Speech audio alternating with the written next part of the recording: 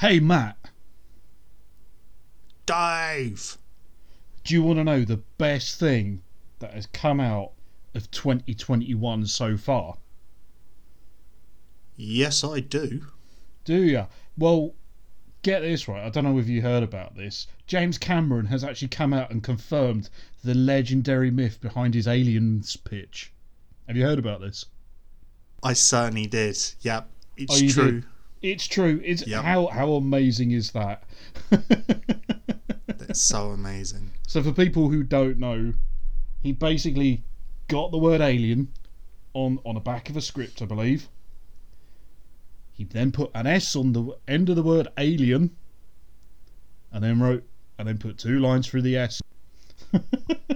And he has come out and confirmed this, and I'm all for it. And all I can imagine is the Fox studio exec sitting in the office smoking and snorting coke, and then sitting bolt upright the moment he does that, going, yes, hired, yes. Oh my god, such great visionary. Because it was the 80s, so they were like smacked off their tits on cocaine, so... I've been sitting on that for 2 weeks. Yeah, no, I'd also read and heard that it was true, and I was pleased as well.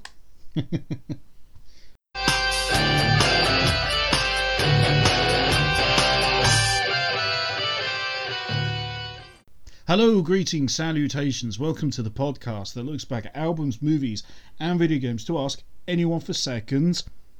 My name is Dave. And my name is Matt. How are you doing? How are you finding 2022? It is no different to last year.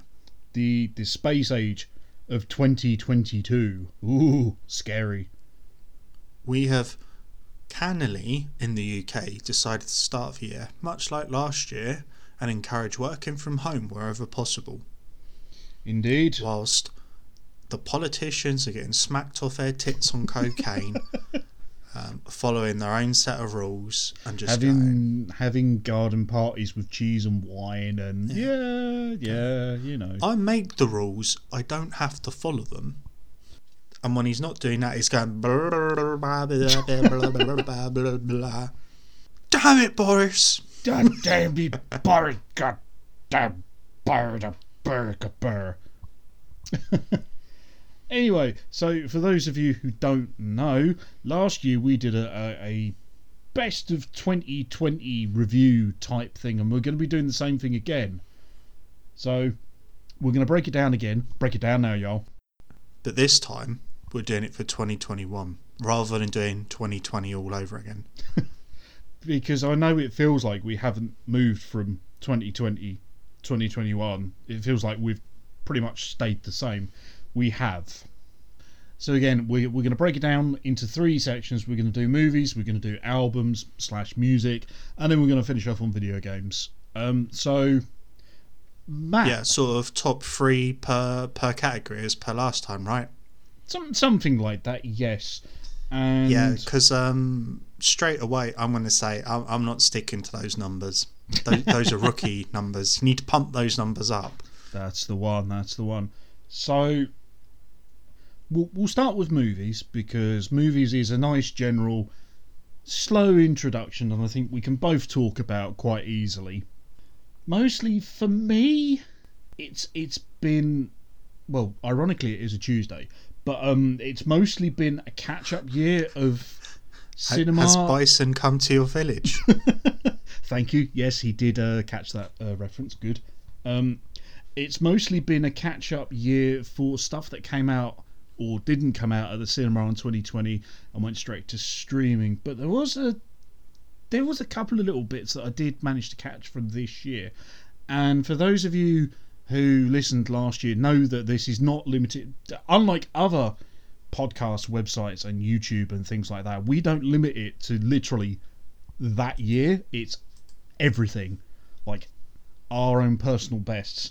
So I think I want to talk about 2020's Possessor.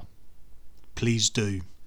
Because, oh my god, it is amazing. Now, I think I talked about this possibly in a side order after I watched it early 2021, possibly, or possibly in the summer. I can't really remember now. So for those of you who can't remember, it was a 2020 release. It topped many genre top 10 best of lists of 2020, and I was like, I'm going to catch up with this because this seems really good. It seems to have got a really good write-up. So it's written and directed by Brandon Cronenberg. Yes, the son of David Cronenberg. Yes, that one. 94% score currently at time of recording on Rotten Tomatoes, and it's got a Metascore of 72 out of 100. I think, if memory serves, I even got you a copy for Christmas, Matt. Indeed you did. I have yet to watch it, so it could very well feature on this list next year. Indeed. I was like, Possessor was so fucking good, and I'm going to preach to everybody about it because holy crap, this film is amazing. So with it being a Cronenberg, albeit Brandon Cronenberg, his son, it has got a lot of daddy's kind of views. So like there's so much body horror, sci-fi wizardry, and a lot of weirdness as well.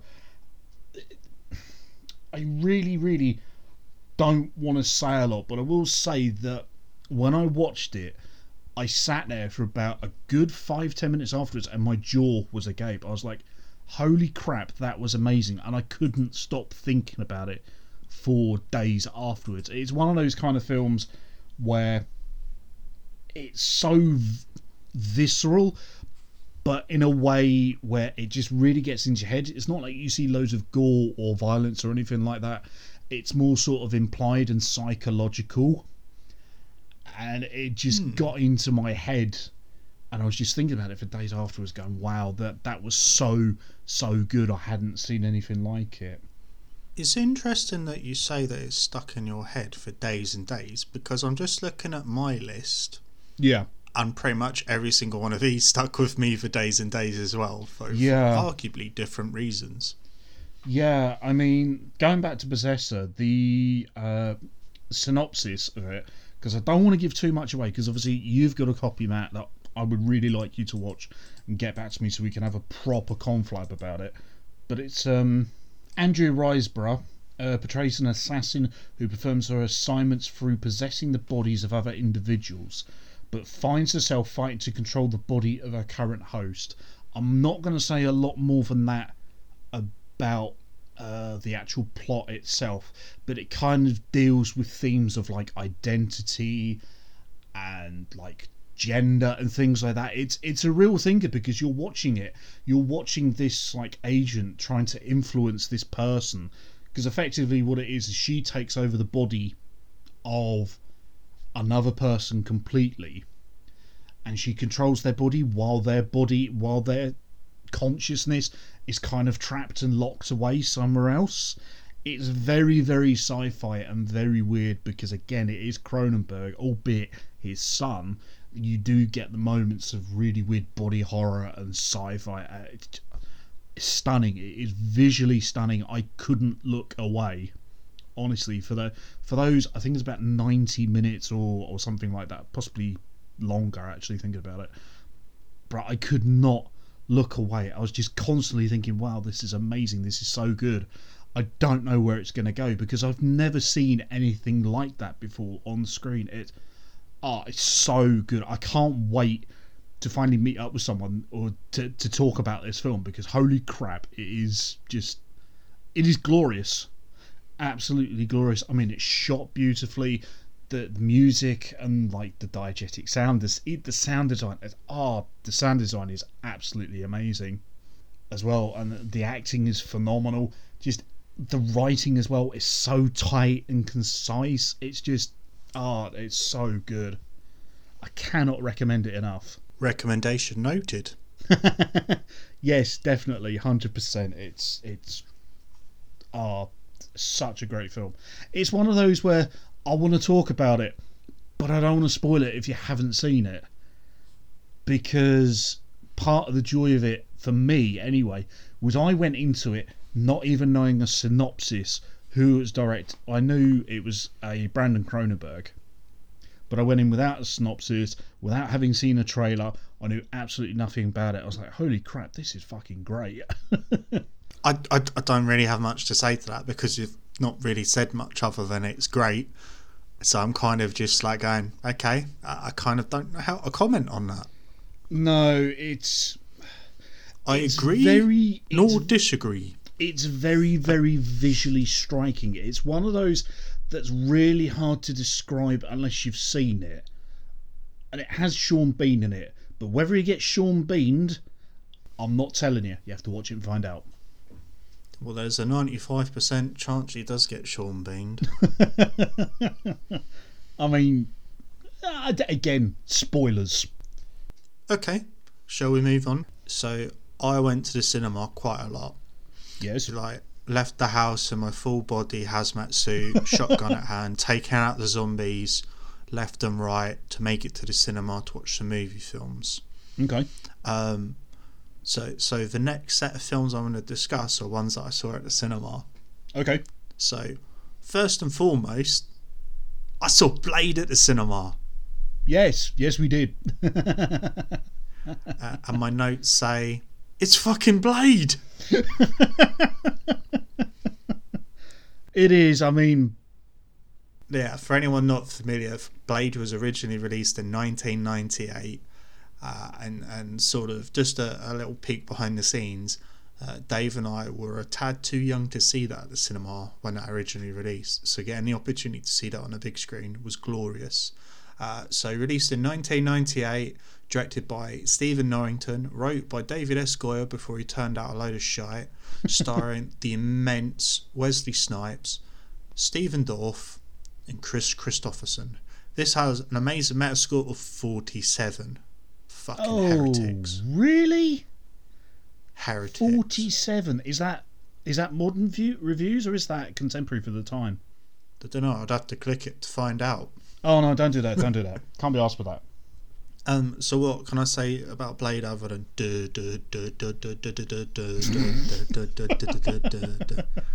no, just everything about this movie is superb. We did discuss this a little bit on a side order at the time, but just the intro, Blade's intro, where you see this poor like little white boy in a nightclub being drenched in blood from a sprinkler system whilst all the vampires are raving and that, like, and when I say raving, I mean it's a nightclub. They're raving. They're not like raving mad. They're like got whistles and glow sticks, and it's big fish, little fish, cardboard box. Yeah, and they're just like raving, and this guy's like crawling on the floor until one of the vampires turns to him and tries to attack him, and everyone's ganging up on him. And he's like crawling away, like screaming, and he just stops at this pair of like boots, and he looks up, and it's fucking Wesley Snipes, and he just wastes everybody. It's fucking amazing. Aged so well. It's not really dated. I mean, all right, some of the CG moments and things, they look a bit, they're not great by today's standards, but it's not enough to really distract from the film in general. Yeah, like there's a few bits of like hokey CG, but you know what? It's from 1998. It's fine because so much of it was done practical, and the fact that Wesley Snipes is such a good martial artist really pays dividends. So this like film had a budget of like 45 million, and it made 131 million. This film essentially got Marvel out of debt. Yeah. The thing that everybody forgets: name the first black superhero. And everybody goes, oh yes, well it was so-and-so. And it's like, no, you're wrong, it was fucking Blade, Wesley Snipes. They're like, well, what was the first R-rated superhero film? And they're like, oh yes, well it was something. And they're like, no, wrong, it was Blade, 1998. And anybody that says that Blade isn't a superhero is mistaken. Like, he's more of an anti-hero, but in terms of if you're to categorise him, he is a comic book character, thereby he falls into that thing, and it is a fucking disservice that everybody forgets him when things like that are discussed. And I'm just a big fan of the film and everything he did. Like, well-known trivia is that Wesley Snipes actually changed a lot of the character's backstory to have him part vampire and have all the vampire super abilities, and say before that in the comics he was just a person that couldn't get turned into a vampire. And you're like, what brilliant fucking idea to do that. And yeah, just brilliant. And let's not forget the best bit where he's just drained this woman of blood and he's just shouting Frost and then beats his way through like 25 dudes in like the coolest way possible for his final showdown. And you're like, yes Frost! You know what they say. Some motherfuckers are always trying to ice skate uphill. They sure are. I mean, I've got to agree with that. I mean, Blade is so good. Such a good film, considering it really shouldn't have been. And the fact it was kind of like you say, it's tossed out for what, $45 million or something like that, a budget for 1998. Yep. That's not really a lot when you think about it, especially not in today's world with kind of at least like $100 million or whatever. It was kind of like cheap, and we'll just toss it out and see what happens. And it's gone on to spawn this million-selling franchise. It's getting a reboot, in a couple of years' time with Mahershala Ali. And I do know that. Well, yeah, obviously. I'm looking forward to it, but I am kind of sad that it's not Wesley Snipes. But I understand the reasons why. But I just hope that he channels what, to my mind, makes Blade so cool. Yeah. Time will tell on that. So yeah, my first pick was Blade from 1998 as one of my favourite films of cinema 2021. Nice. Just let that statement sit.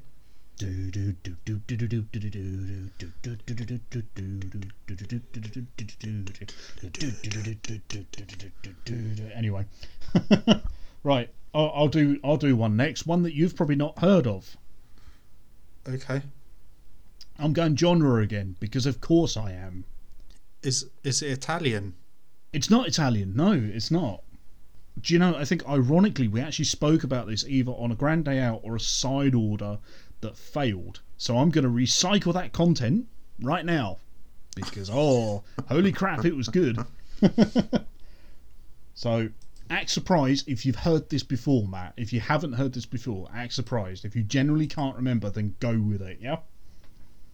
So I watched. I think it was April of this year, and surprisingly for a 2021 list, I've actually got a film that was actually released in 2021.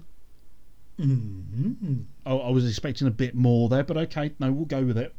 Oh wow, that's amazing! There we go. That's what I wanted. So this film is called A Little More Flesh 2. It premiered at the Soho Horror Festival online in April. During I think we were still in lockdown, possibly. At that point, were we in lockdown in April? I can't remember now. If we weren't, we were in between, just having a little breather before going back in, buying more shotgun shells. More than likely, I don't know. All these lockdowns blurred together. It's just anyway. Moving on. So this film's directed by Sam Ashurst, who some of you might know from the Arrow Video podcast. He does that with somebody else whose name escapes me now. Don't know. Can't remember. I'm very sorry, but yes. This film, if you look for it on Rotten Tomatoes or Metacritic, doesn't actually have a score, and that's based purely off the fact that this film is fucking hard to find. It does have a 4.6 out of 10 on IMDb though. Again, that is mainly due to the fact you can't find it. I actually went on the unofficial sponsor website Just Watch to see if I can find it, and it doesn't even have a profile on there, which just I don't even know. But I know quality. If you are curious though, after I've talked about it, you can get it on VHS. No. It's a they did it as a super duper limited edition VHS double box set with the first film, but yeah, we'll come back to that. So for me, this is another one like Possessor. It stuck with me for days. Now, again, to give you a very, very loose background of this, this was filmed during the UK lockdown of 2020, but it's different from 2020's Host, because Host is presented as a Zoom Skype call kind of seance thing. This is completely different. It's very, very clever the way they've done it. So, to give you kind of a really, really brief synopsis, I have to go to IMDb to get that, because it doesn't even have a Wikipedia page, because of course it doesn't. This is how fucking small this thing is. That's because you've not wrote it yet for them.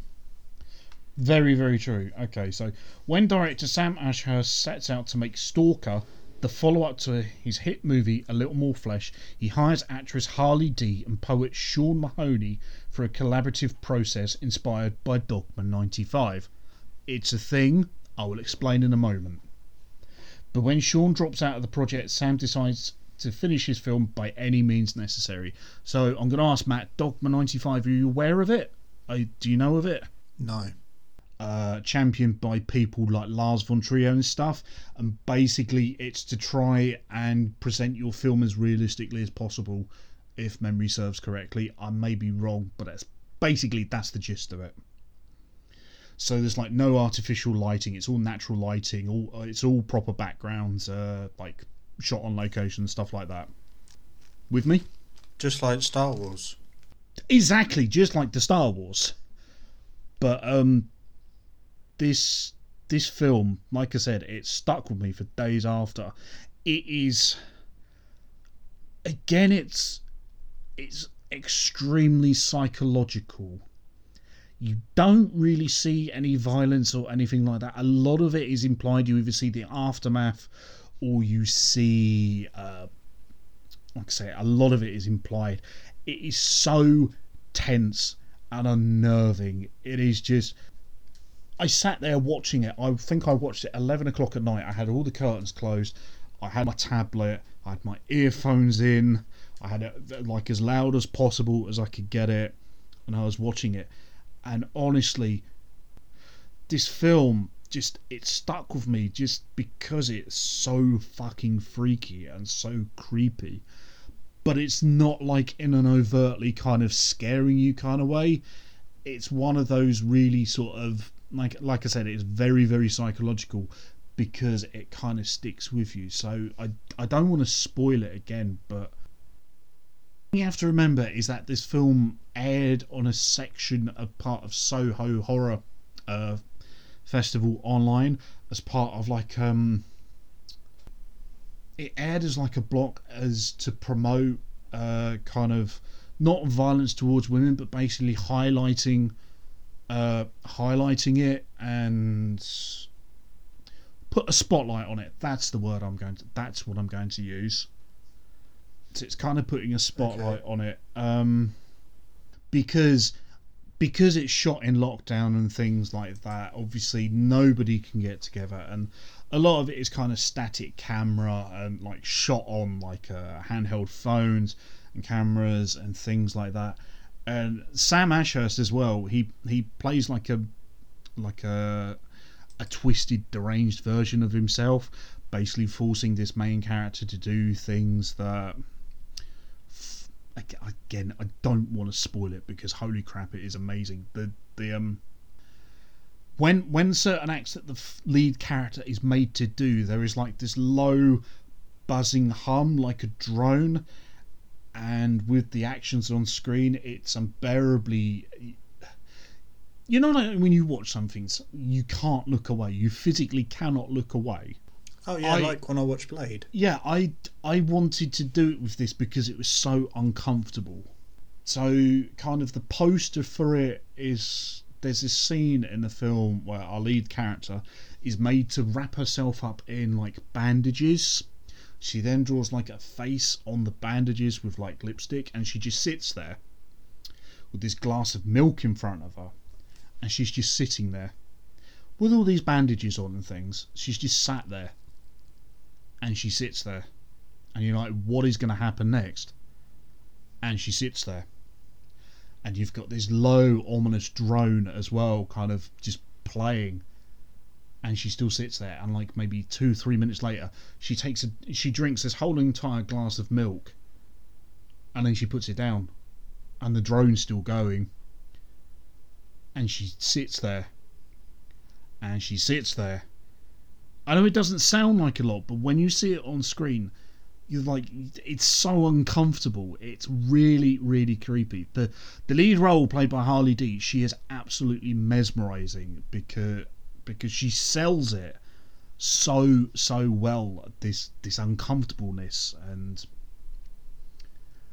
you know, it's a hard one to describe without you seeing the film and know exactly what I'm talking about. But if you do get a chance to see it, it is a very, very hard watch. I'm not going to lie.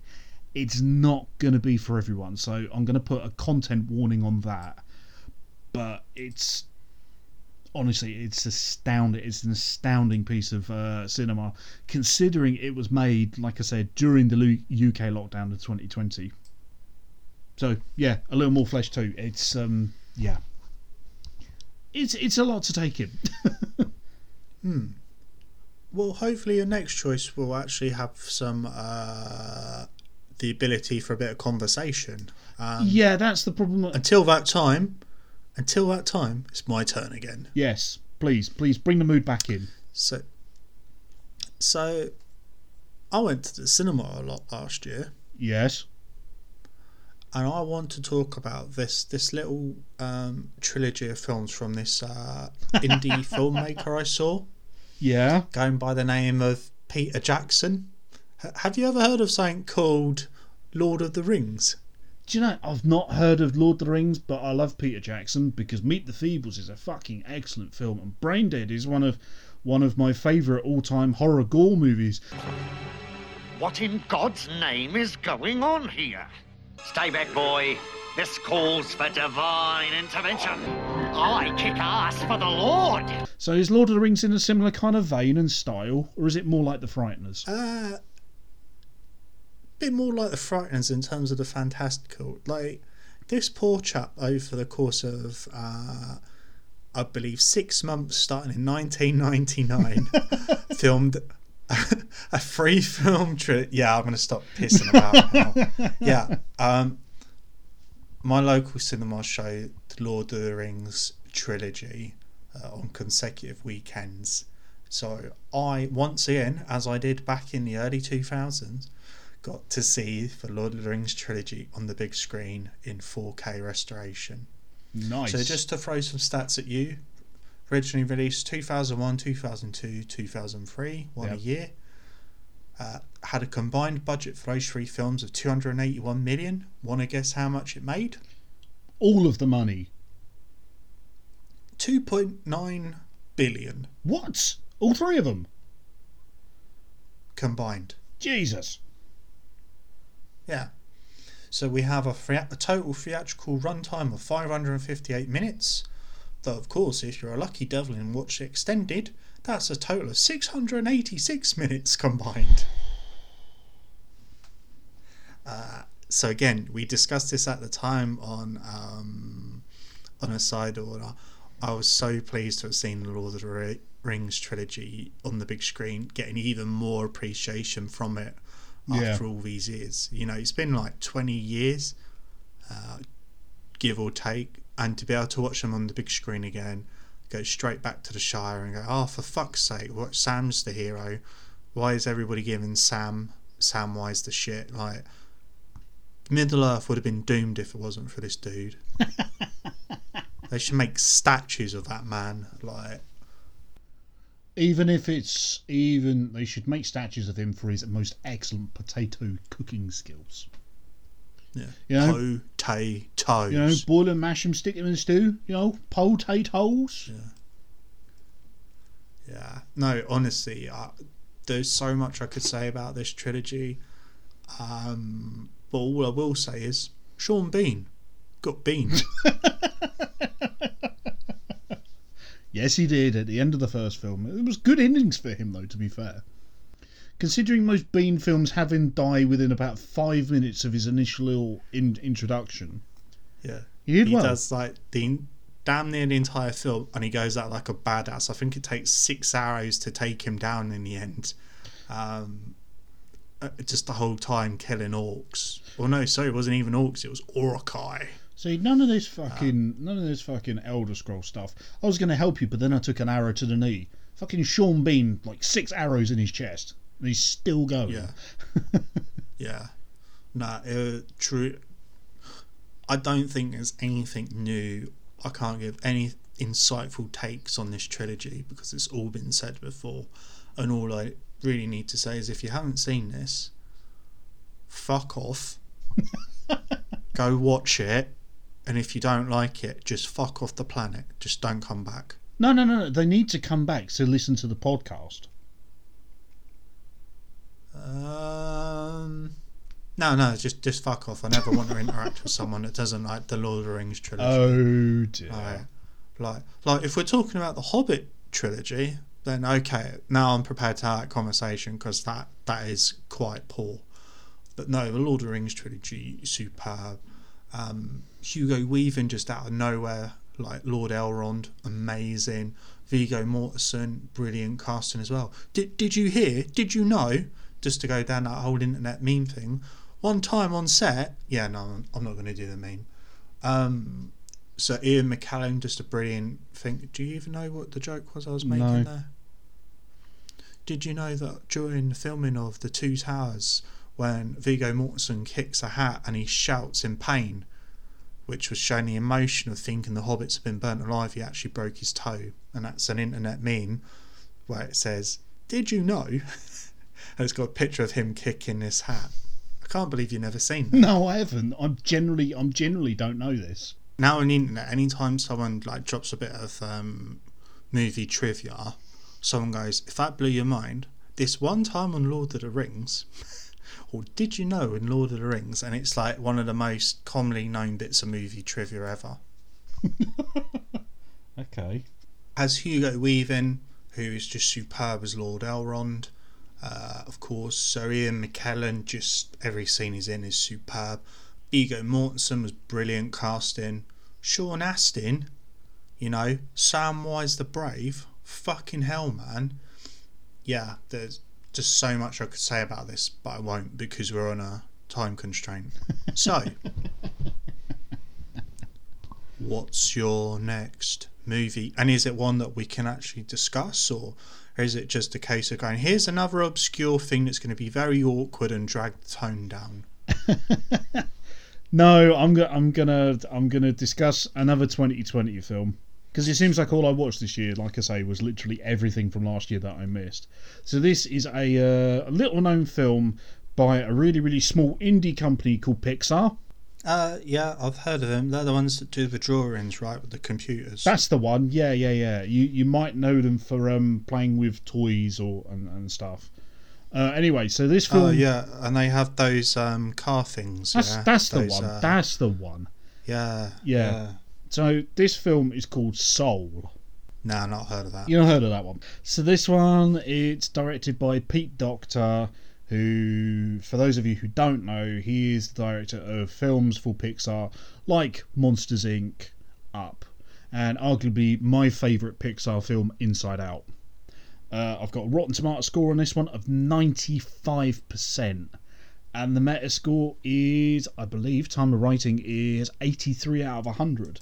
This film, it's got an all-star cast of Jamie Foxx playing the lead role. You've got Tina Fey. You've even got Richard Ayoade in there as well. I loved this film so much.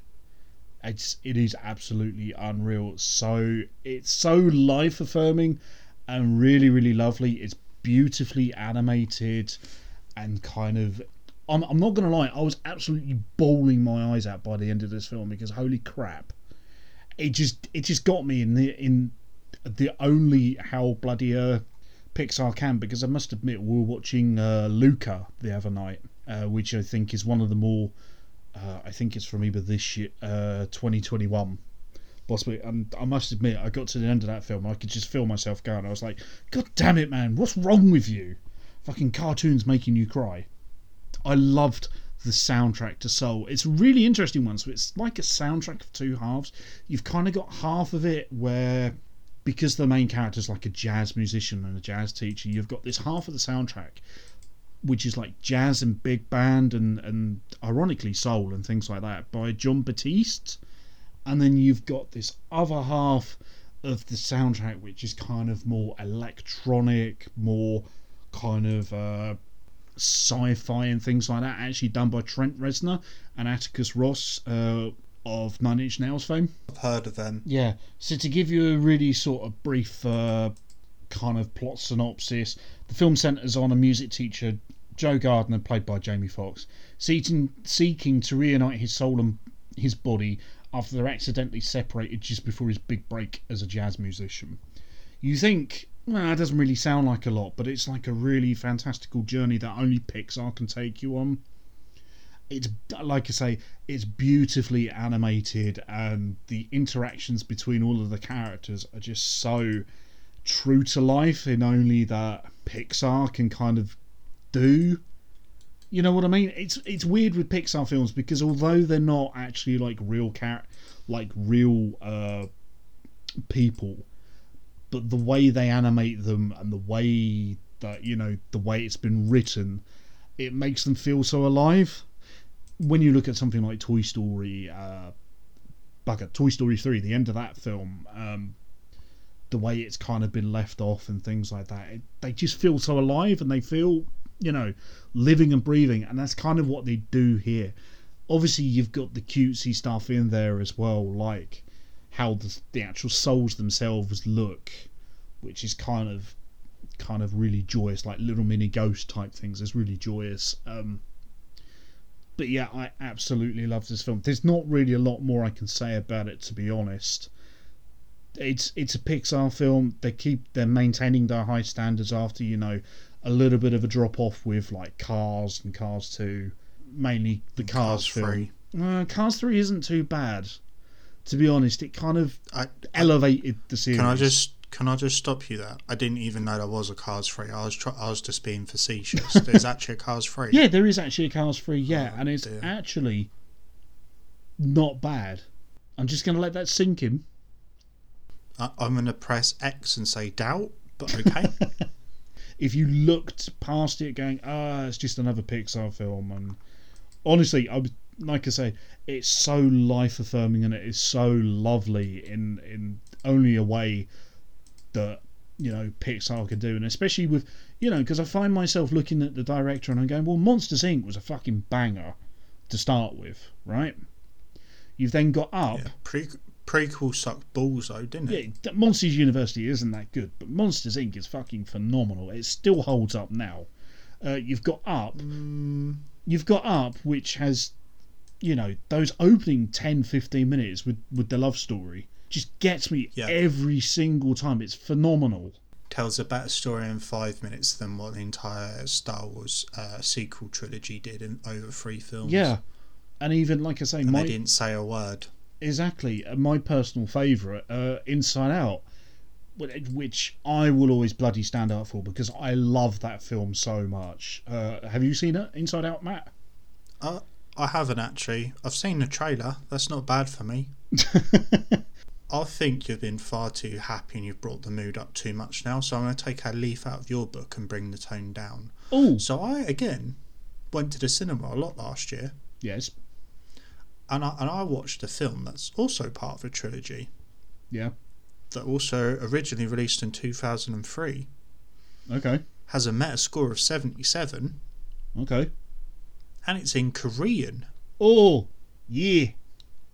Yeah. Oh, is he buzzing in? Does he know what I'm talking about? Yeah, you're talking about Old Boy. Yeah. Yes, I am. Yeah. I've wanted to see this film for the longest time. And again, they did a special screening at the cinema after taking out a wave of zombies. We made it. We sat and watched Old Boy. I was like, fuck me, is that amazing. So some stats for that. So I've just told you the Metascore, but this had a budget of $3 million. Wow, that much. And it made $15 million. And you're probably all going, that's not very much, but this is a South Korean film. this is unheard of for their cinema at that time. This one, I believe, the 2003 or 2004 film festival with Quentin Tarantino basically masturbating over how great the film is. You said at the start of the podcast that pretty much most of the things you want to talk about stuck with you. This film stuck with me for multiple days, and much like all of the films you've discussed, I can't really say anything about this without spoilers, other than I think my notes say, wow, what can I say? Wanted to see it for a long time. That ending reveal, fucking hell. Oh, and also God, yes. the one-shot corridor fight scene, which I've seen lots of things pay homage to in years gone by, was amazing. Yes. Oh, my God. That fight scene in the corridor. Holy crap. Yes. Yes, Yeah. with If the I had a hammer, hammer, and... Oh, I'd my hammer God. in the morning. Yeah. If I had a hammer, I'd hammer in the morning. I'd hammer in the evening. Yeah, so when I referenced, a lot of you who are familiar with this will be going, trilogy, and this is a not a trilogy officially, It's a but more thematic a trilogy, isn't it? spiritual, Yeah. thematic trilogy. It's the Vengeance trilogy. Yeah. So again, Old Boy, if you haven't seen it, go watch it, then come chat to us about it. Holy crap. Yeah, I've got to agree. Old Boy was absolutely phenomenal when we saw it. Seeing something like that at the cinema is just... It's unheard of nowadays. Well, it is unheard of because films like that just don't get made anymore. And when they do, they're generally remakes of them. And...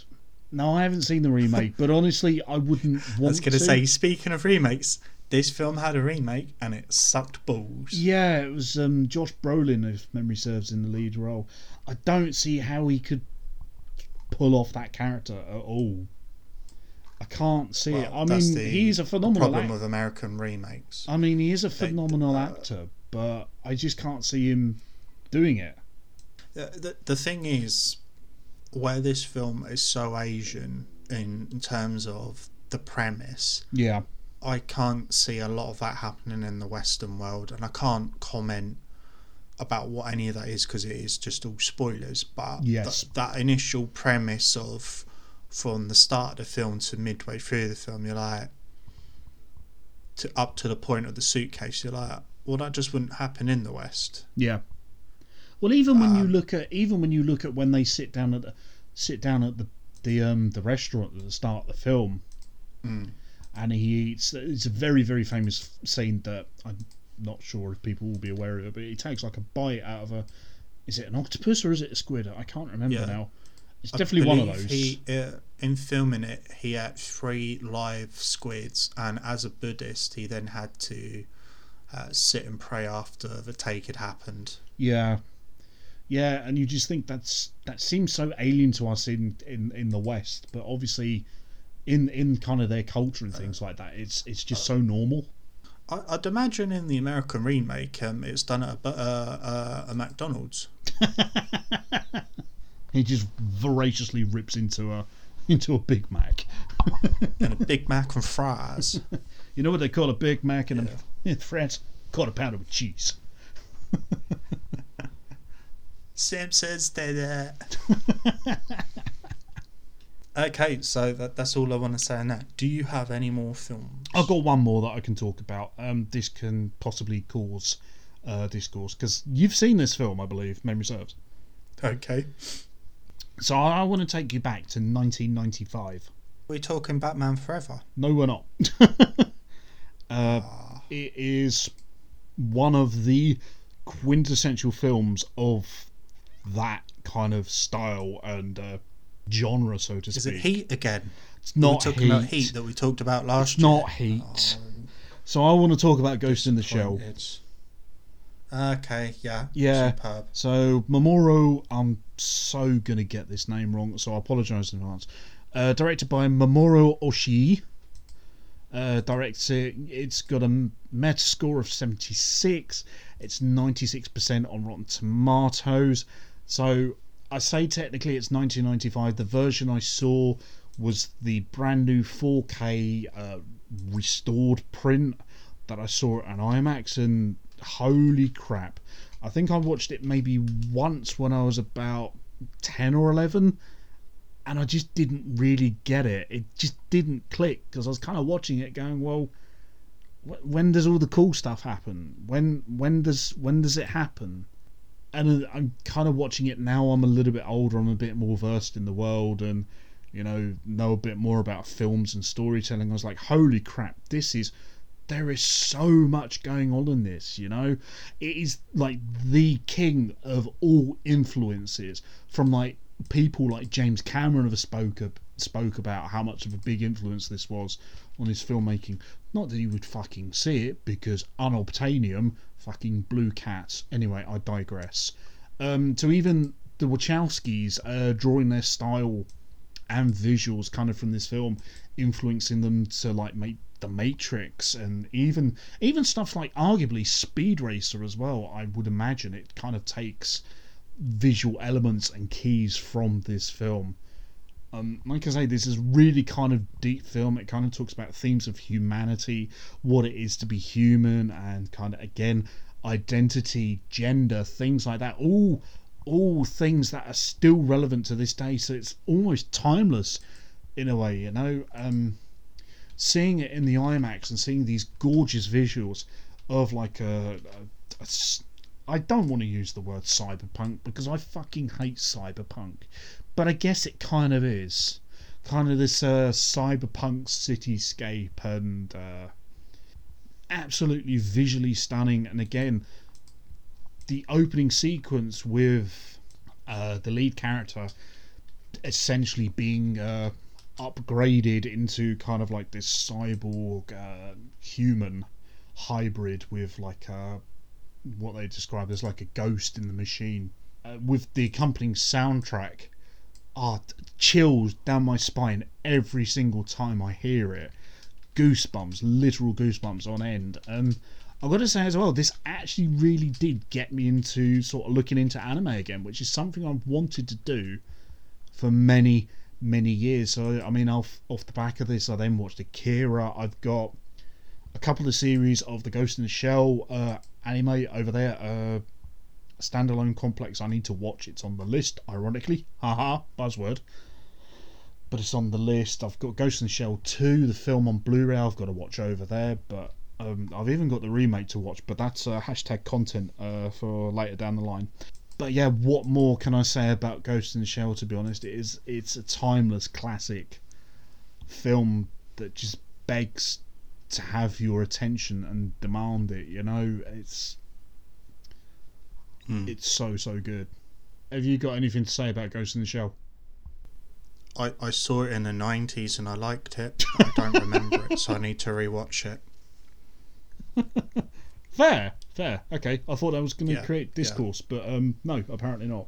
No, it was so long ago that I watched it. It's not recent enough in my memory to actually have a decent conversation about it. Do you know what though? I must admit, when I saw it, I think the next day I actually went out and bought it as well. It kind of, it got to me in a big way. I've got it on Blu-ray. Yeah, I think I've got the same steelbook actually, because I went out of my way to buy the steelbook. So yeah. Right, so moving along then, my turn. So last year in 2021, I went to the cinema a lot. Yes. So after emptying my shotgun out and firing many rounds off, taking out another horde of zombies, and fuck me are those guys persistent, I saw a film that has a 74 Metascore, had a budget of 165 million, a box office of 397 million. Okay. Comes from this Canadian director, I don't know if you've ever heard of him, called Denis Villeneuve. Oh, yes. So last year, I got to see Dune on the big screen. Holy crap. Yes, I knew you were going to bring this along. That's why I purposely didn't. So my notes say, wowzers. Right. What can I say about this film other than, first and foremost, I'm so glad that Denis held his nerve and went, no, fuck you, studio. You're not putting this out on VOD. This is a big screen release.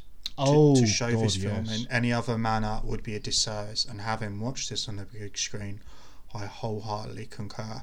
I reckon if I'd watched this on VOD, I wouldn't have enjoyed it half as much as what I did on the big screen, because the visuals, the atmosphere, the sound is so much better and just so majestic on a big screen. I think if I'd watched that on a VOD, I was going to say, can you imagine trying to watch that opening scene on like a phone screen? no. It would be wrong. Like, what can I say about this film other than it delivered? Has some subtle changes from the source material novel. Had no objections to it. Had some massive fucking changes to the 80s movie, and thank Christ to that. Yeah. I'm quite thankful for that as well, because I can actually follow this. I just really enjoyed this film. There's so much I could say about it. I think at this point, most folk, if you're going to see it, you would have seen it. If you're going to read it, you would have read it, because it's been published since the 1950s. I think the casting was brilliant. I really liked Timothy Chalamet playing the main character, Paul Atreides. Yeah. I can't fault him. I really liked Javier Bardem as Stilgar. Hell, Jason Momoa playing Duncan Idaho. Come on, what an American. Duncan Idaho. Yeah. Yeah, no, honestly, just superb. And you kind of look at this and go, this is what I want from my sci-fi. Yes.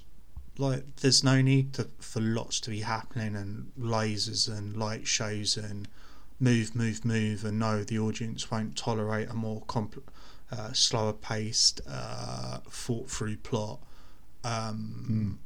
You know, I really enjoyed this, and I'm so glad it did get that cinema release, and that the pandemic didn't completely fuck it. I think arguably the pandemic probably helped him gain more groundswell by starting the argument again.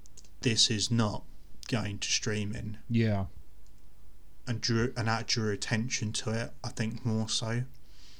Yeah. I think it also helped the delay with Zendaya becoming more popular, in that in-between time as well, helped it, because she featured quite a bit in the advertisement for the film, and I think that probably helped it reach markets wouldn't have necessarily. But yeah, no, superb film. I highly recommend anybody watching that on TV, but you just have to pretend you're in a cinema. Yeah. You have to watch it in a quiet room. You can't be eating food. You need to watch it in silence and just draw it in and have it on loud. And if your neighbours complain, you need to shoot them with a shotgun. And If you haven't already, because of the pandemic, I mean, come on. because of the pandemic, you need to finish them off and just take this in and just go, yeah. And then, much like me, you have to hope and pray we get a sequel, and that the sequel doesn't suck, because too much time has passed between principal filming and now. Because yes, this film was meant to release last year, but it would have been in pre-production for a while, and some of the cast are young. Yeah. Give that a little while. Will they have aged up too much where it's gonna bother me? Potentially. Look what happened with Harry Potter films. They took their time, and then they went, oh shit, all these children are aging. And by the end of it, you had like 20-something playing a 15-year-old having to shave in between takes. And with Harry Potter, I think it was unavoidable, because obviously, given the death of the original Dumbledore actor, so they had to recast. I want to say his name was Richard Harris. Yes, it was. Yeah, obviously they had an extra year or so to obviously kind of recast and find someone right for the role, but kind of in a bittersweet way, I'm kind of glad it happens for that. But yeah, I totally get what you mean with going back to Dune. I completely get what you mean, because yeah, it can possibly be quite jarring, because you know that difference between like a year or 2 years or whatever can really, really make a difference. Yeah, this is the thing. Was the Lord of the Rings trilogy so good? Because it was filmed all at once. Yeah. In one thing, so you don't get any everybody looks the same. All the production's the same. All of the light, all of the crew, all of the equipment's the same. It's all done at the same time. Whereas if you're trying to do 2 films for one story, if there's a large period of time between them, if they use different cameras next time, or if they don't get the lighting quite the same, you could just end up with slight variances. Or if he gets a different second unit director, or if you can't get the same production crew back, you'll get slightly different interpretations, and you'll be like, that could be problematic. Like, I have confidence, like, he knows what he's doing, because it's Denis Villeneuve. Oh, of course, yeah. You know, but I do have those concerns. But also, I still want a sequel, and I just hope that box office number I read out is enough to justify. Well, I mean, they getting.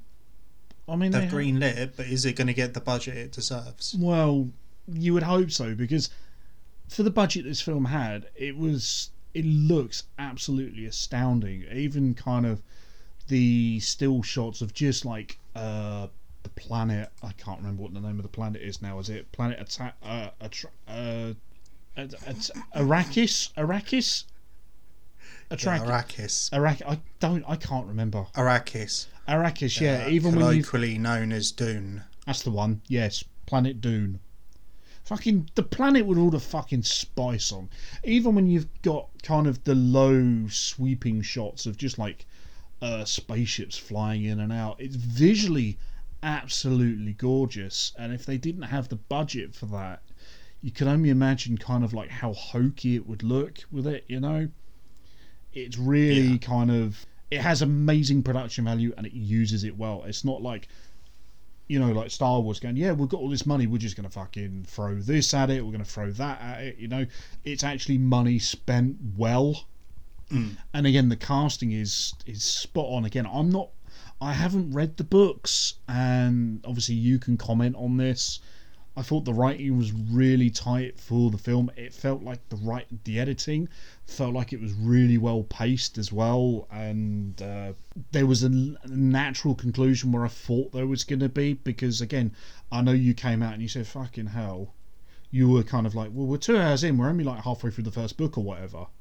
Meanwhile, I was like, yeah, we must be getting near the end of the first book now, you know. And I was completely fine with it, because again, I was kind of captivated obviously by all of everything that's going on, like all the visuals, and you know, again, like you said, you don't need to have all of like the pomposity of like fucking laser spaceship battles and things like that, which arguably they could have done with it, you know, but just they didn't. To double back to what you said with an actual stopping point, the book actually does have a stop point before it then carries on.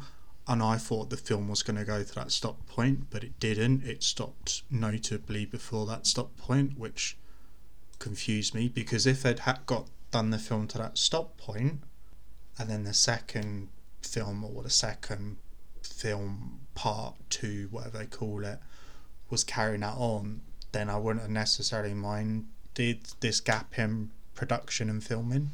Yeah. But again, I don't want to spoil it specifically for you. Yeah, because I haven't got a clue where it's going to go. I mean, all I know is what we saw of the David Lynch version, and I wasn't keen on that. Yeah. Bloody hell, Sting.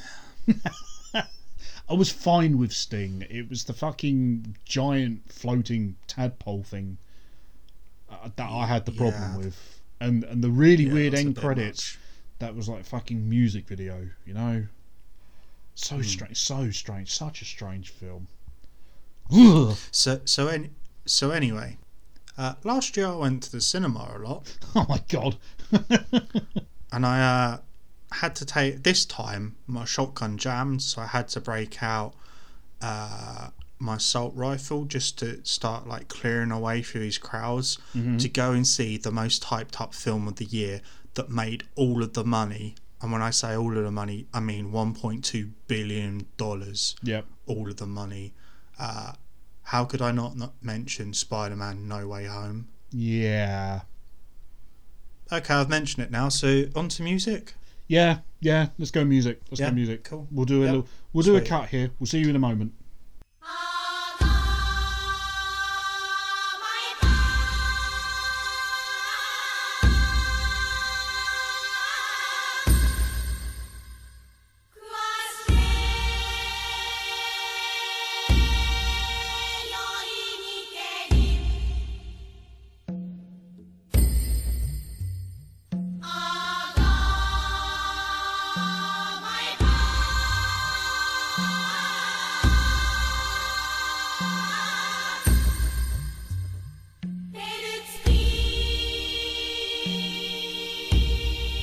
Okay, and we're back. We're back.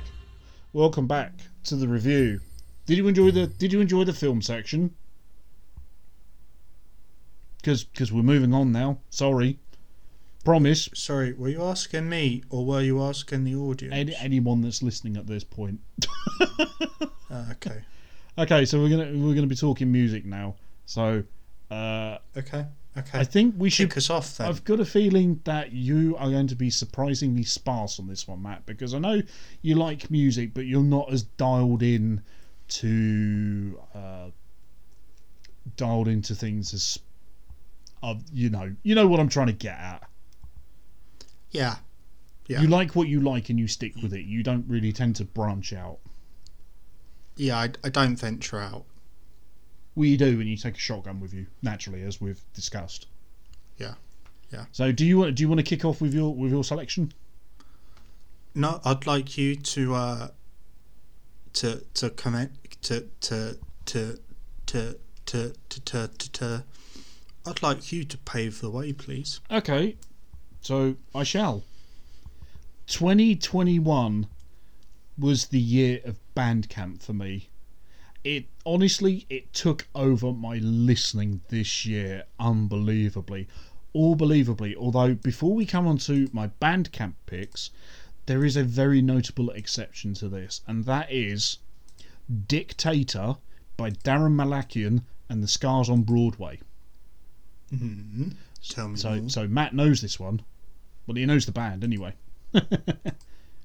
So yeah, I know the band. Yeah. So this was actually released in 2018, but I did a little bit of digging on this. Turns out it was actually recorded in 2012.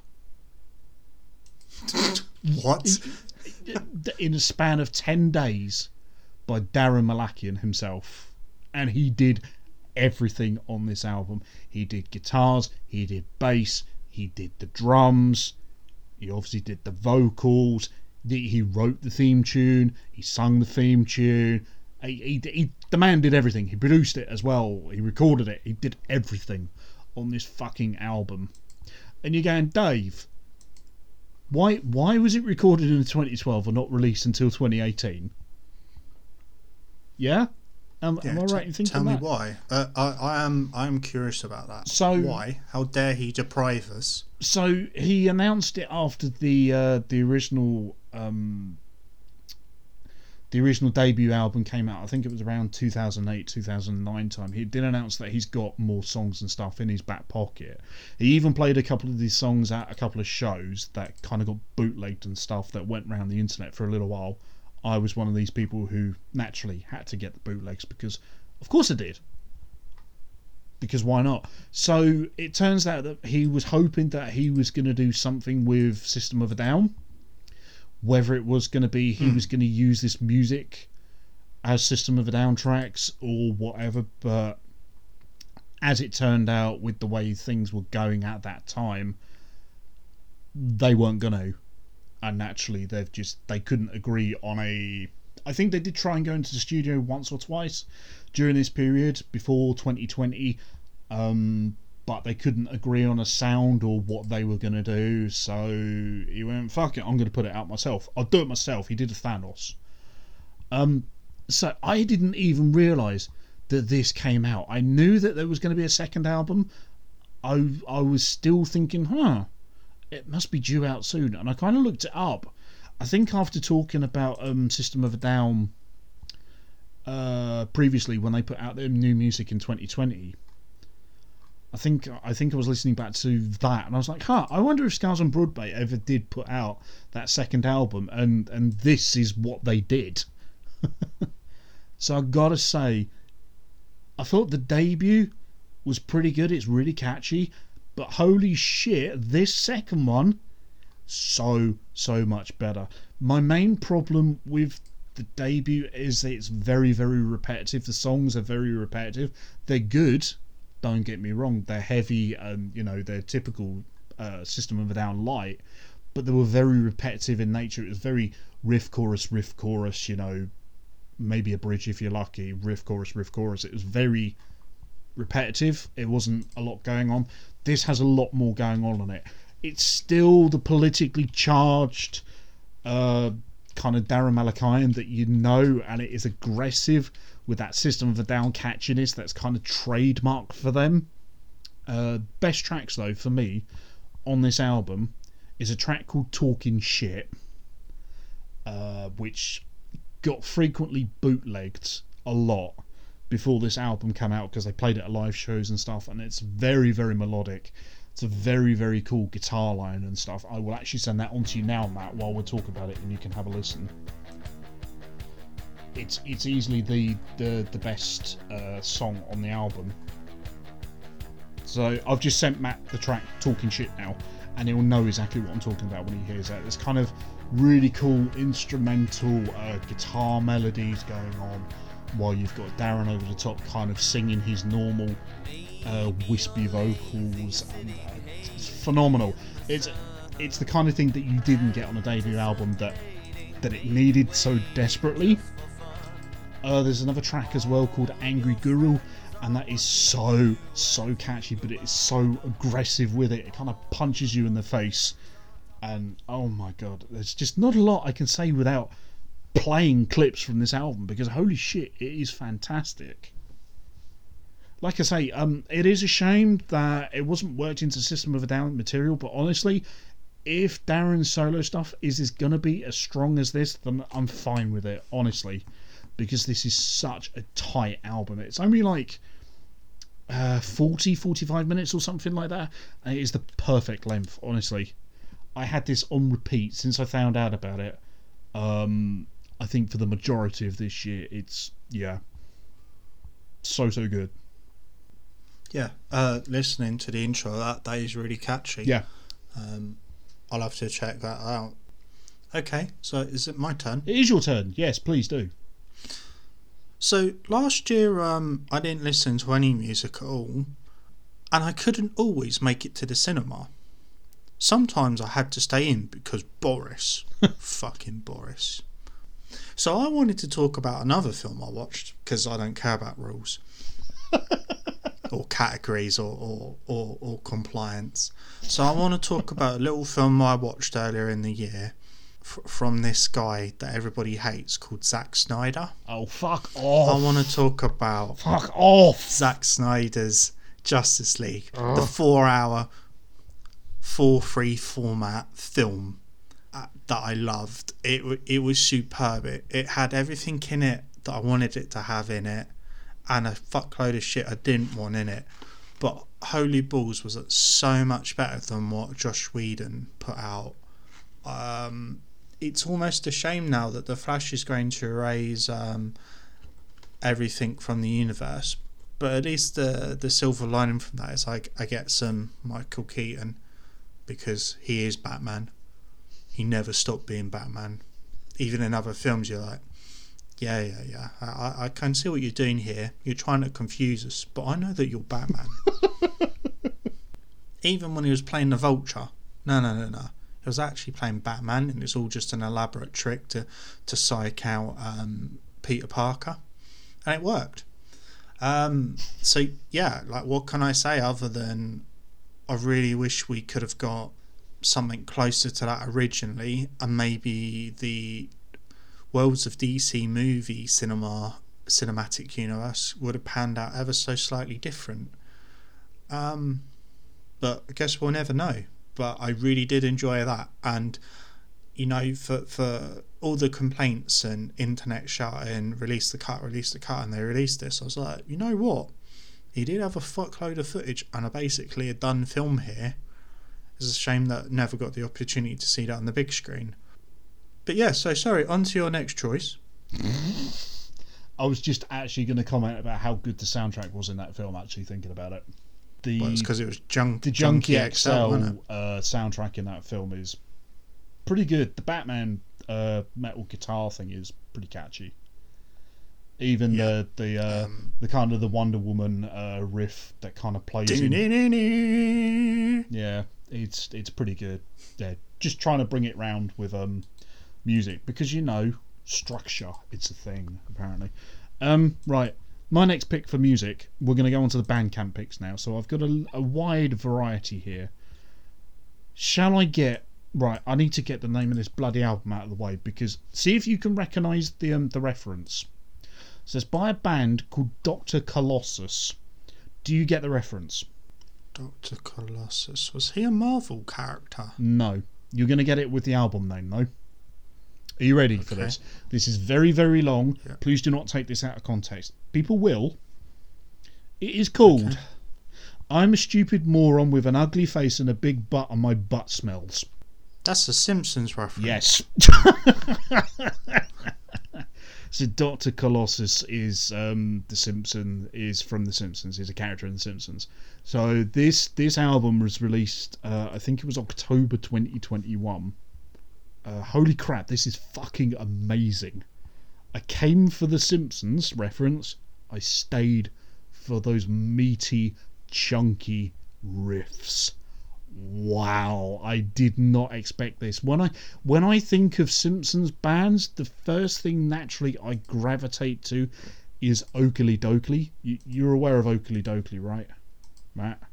Yes, I am. Yeah, so that's naturally the first thing I think of, but holy crap. This just blew my head off as soon as I heard it. This is proper heavy metal riffage. It's stoner rock, but it's kind of got tinges of doom metal thrown in for good measure. So a good way to describe it, I think, is so I think the best way to describe it is think Black Sabbath. Those kind of Black Sabbath heavy chunky riffs kind of mixed with Sleep or Alice in Chains, if you can kind of imagine that. I'm now sending you a link so you can listen to it and see what I mean. So I don't have to imagine it at all. That's the one. I will try and put in clips for the audio, don't worry. Best tracks on the album, opening track called Sex Cauldron, fucking amazing, will absolutely blow your head off. Finale track, Get Mendoza. Yeah. I was just about to come on to that. Next track that I think is absolutely amazing is Get Mendoza. Of course, Mendoza from the McBain films in The Simpsons. And I think one of the best tracks, it runs at about 10 minutes, is a track called Space Coyote, which you will recognise from the episode where Homer eats the chili and goes on a spiritual quest. Oh, yes. Yeah. And I believe it's Johnny Cash does the voice of the coyote, but I digress. This album is absolutely chock full of heavy metal riffs and the vocals. It's produced so well. Nothing gets bogged down in the mix. The guitars sound good. The drums sound good. The bass is good. The vocals kind of really lift the tracks and stuff. It's such a good album. Like I say, for such a hokey concept as it's another Simpsons band. Like I say, I came for the Simpsons, but I stayed for the absolutely monumental heavy riffs. It is obscenely good. 100%. It is worth checking out if you can. Yeah, I'm enjoying that. I will be listening to that as well. So is it my turn again? It is your turn. What music album have you brought along? So last year I couldn't always get to the cinema. Oh, for God's sake. And I wasn't able to listen to any music. Oh, for God's sake. So whilst the zombies were smashing on the door and the window trying to get in, I watched a little film called Dolomite Is My Name. Okay, and this is some kind of music film concert, yeah? Yes. In this film, that has a Metascore of 76, that released originally in 2019, Yes. Eddie Murphy portrays a real-life legend, Rudy Ray Moore, who is a comedy and rap pioneer. Can you see my tenuous link there? Oh, fucking Who hell. proved naysayers wrong when his hilarious, obscene kung fu fighting alter ego, Dolomite, became a 1970s blaxploitation phenomenon. And just to give you some help here, blaxploitation is a genre of movies from the 1970s where African American actors starred in very low budget films that had typically anti-establishment plots, and also suffered a lot of criticism for playing stereotypical characterization and the glorification of violence, which is code for Matt enjoyed it. What can I say about this this music album film other than it's superb. I didn't know anything about it going into it, and when I watched it I was like, oh boy, glorious. I'll have to send you some of his music work, Because naturally we're Dolomite talking about music. is my so Eddie Murphy in this film actually films. Yep. Part of the plot of this film shows Dolomite filming a film, and he's filming this film which is actually scene for scene, music for music, the same as what it was in the 1970s. Okay. Yeah, I'm with you now. Yes. Yeah. Okay, are you ready for some of the glorious music from this, which is now coming across to you via the internet? Where's your name gone? There it is. Okay, check out this glorious music. Way down in the jungle deep.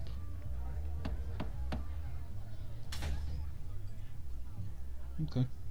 Way down in the jungle deep, the lion stepped on the signified monkey's feet. The monkey said, "Motherfucker, can't you see? You standing on my goddamn feet." The lion said, "I ain't heard a word you said. If you say 3 more, I'll jump off on your motherfucking head." Hey man, don't give me that Buddy Hackett shit. Make that shit swing. Put your weight. Do you know what? It is genuinely nice to actually see Eddie Murphy look like he's actually enjoying something. Yeah, he actually does acting and is good. Yes. But what do you reckon of this song so far? Have you got to the bit where the drums come in? Yeah. I'm digging it. Bring all this ass kicking shit. I can dig it. Yeah. That's cool.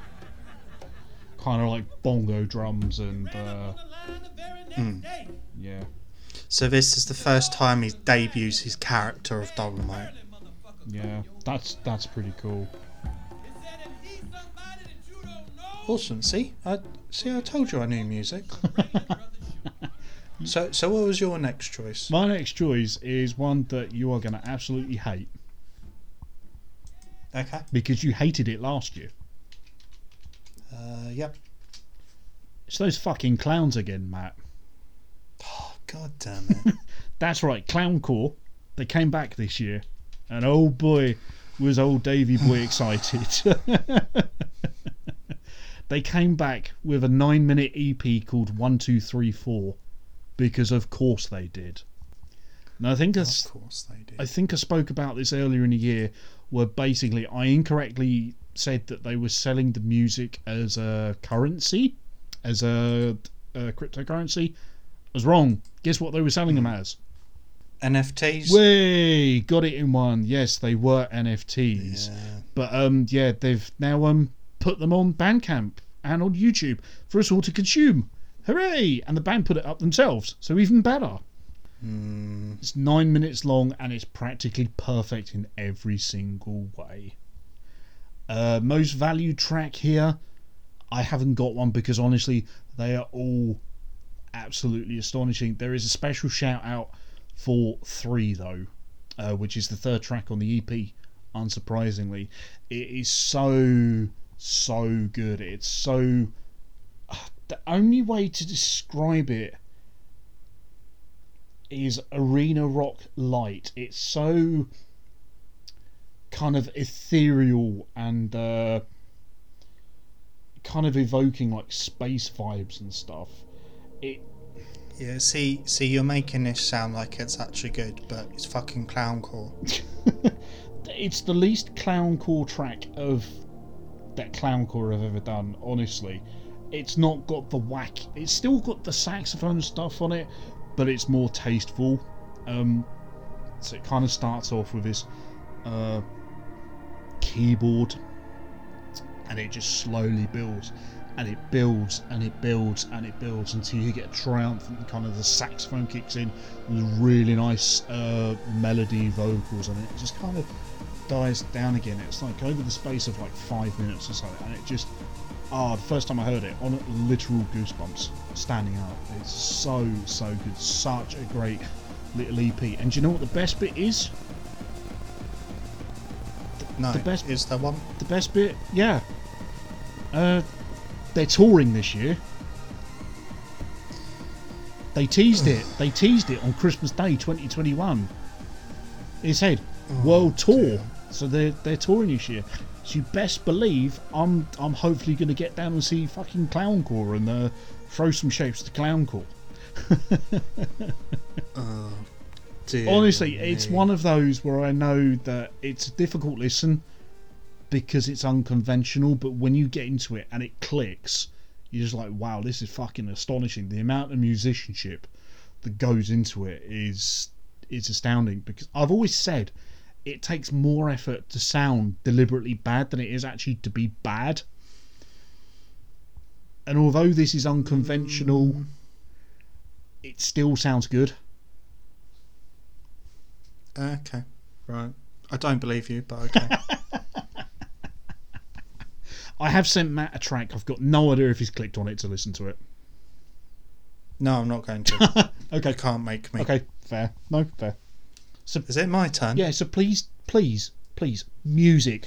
Not films, music. Yeah? Okay. I'm going to concentrate this time. Please try hard. At this Deep breaths. point, I'll accept Tonky Honks, aka Tony Hawks. So, last year I couldn't always get to the cinema. Right, good. And I did actually listen to some music. Last year I listened to a huge amount of Dankmas, the same 3 albums on loop. Good man. For at least one working week, I had Beer in the Coconut stuck in my head. And for the audience, we're going to put a little snippet in here. You put the beer in the coconut and you put the beer in the coconut and drink it all up. You put the beer in the coconut and you put the beer in the coconut and throw the can. Alright, you bought a beer in the coconut and you put the beer in the coconut and drink it all up. You put the beer in the coconut. Beer in the coconut. I don't know what to say other than it's Dankmas. I follow his YouTube. I watch him do iPod stuff. He inspired me a few years back to mod my iPod, which I actually did. Yeah. I put an SD card in it, so no more spinning platter, so no more failures, regardless of how much you shake the iPod whilst you're raving out to Beer in the Coconut. I also went, the battery life is pretty poor, so replaced the battery with a Big Chunkus, which is a Dankpog's recommendation that you get a Big Chunkus battery. Yep. So I installed a Big Chunkus battery. So whilst you're raving around to Beer in a Coconut, you can do that for hours and hours and hours and hours. And yeah, what can I say? Other than we've talked a lot about The Simpsons this podcast. Just these little 2 to 3 minute skits or little remixes of random Simpsons quotes, that they are brilliant to work to. I don't know what else to say. Do you know what it is? It's like how I described the Dr. Colossus album. You went for The Simpsons, but you stayed for it. You didn't just go, that was amusing, I'm going to continue my day now. You went fucking hard on this. You got Beer in the Coconut, and you better believe you drank it all up. Yeah, because there's beer in the coconut. Yeah, so to summarise, last year, pretty much all I listened to all year was Dankmas. Thereby concludes the more music portion of Matt's contribution. Dankmas is a solid shout, though, and if anybody is not aware of Dankmas, needs to get on the Dankmas hype train, because my word, it's so good. Is it back to me now? Yes. It's back to me. Did you not just hear when I said my musical contributions are now concluded? Okay, cool. Go for So it. along with Clowncore absolutely taken over my life in 2020 and 2021, I discovered a band. I can tell you when. It was in February of 2021, called Shit Piss. Now, I bought this on a complete whim. I actually listened back to the episode, I think it was last night, where I initially discussed Shit Piss. I bought it on a whim, thinking it would be like, it's a funny thing to talk about on the podcast. It's hashtag bad like content. Actually, it blew my fucking mind because it's actually really, really good. It's so good. So it's released in 2018.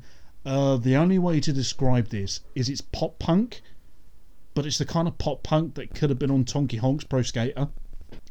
When you think of Tony Hawk's Pro Skater, that kind of sound and the music kind of that was in those games, you know, it's the only way to describe it. It could have been literally on a Tony Hawk's game.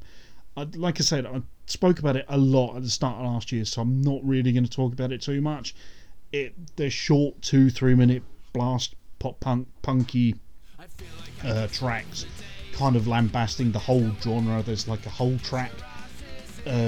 It's called Ode to My Cat, and it's basically talk about how much of an arsehole his cat is, but he still loves it anyway. There's another track. I can't remember the name of it, but it basically talks about how his friend, he's like a culinary maverick because he puts mayonnaise on a pizza before he puts it in the oven and stuff like that. There's like a whole thing, you know, kind of lambasting it, and yeah, it's great fun. It's really, really good. Like I say, it's like a 30-40 minutes, just the right length for you to finally go, yeah, this is great. Yeah, really, really dug that issue. It's one of those where if you're going to do a road trip or something on a really, really sunny day, you want sing-along music, you know. Shit Piss would easily fill that void, no doubt about it, quite easily. Which is kind of weird because, you know, the band's called Shit Piss. But I digress. Yeah, it's on YouTube. It's on Spotify. Obviously, it's on Bandcamp, which is where I've got my downloads from. It's definitely worth checking out, 100% for sure.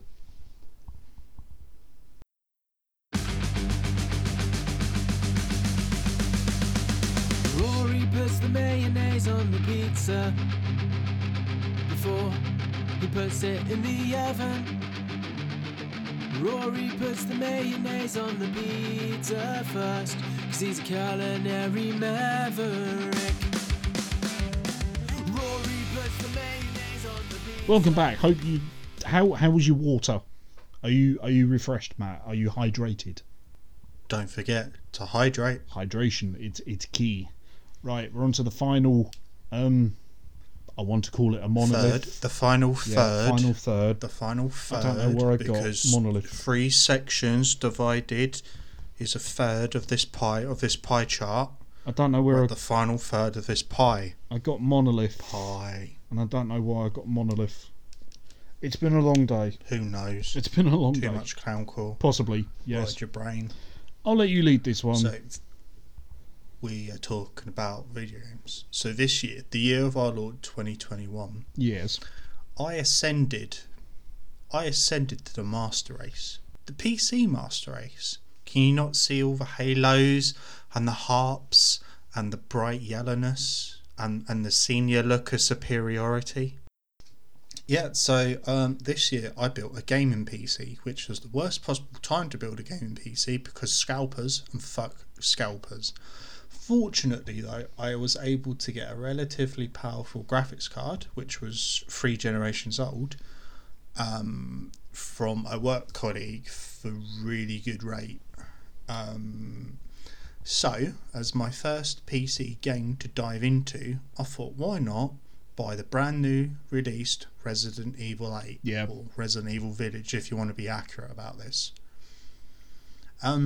What can I say about Resident Evil Village? Lady D Simulator. It has, yeah, it's that it's got that woman in it. It has. the Lady D one, the one that people want to step on them. Yes. This 9 foot tall, rather large woman that all of the internet went, woman, woman,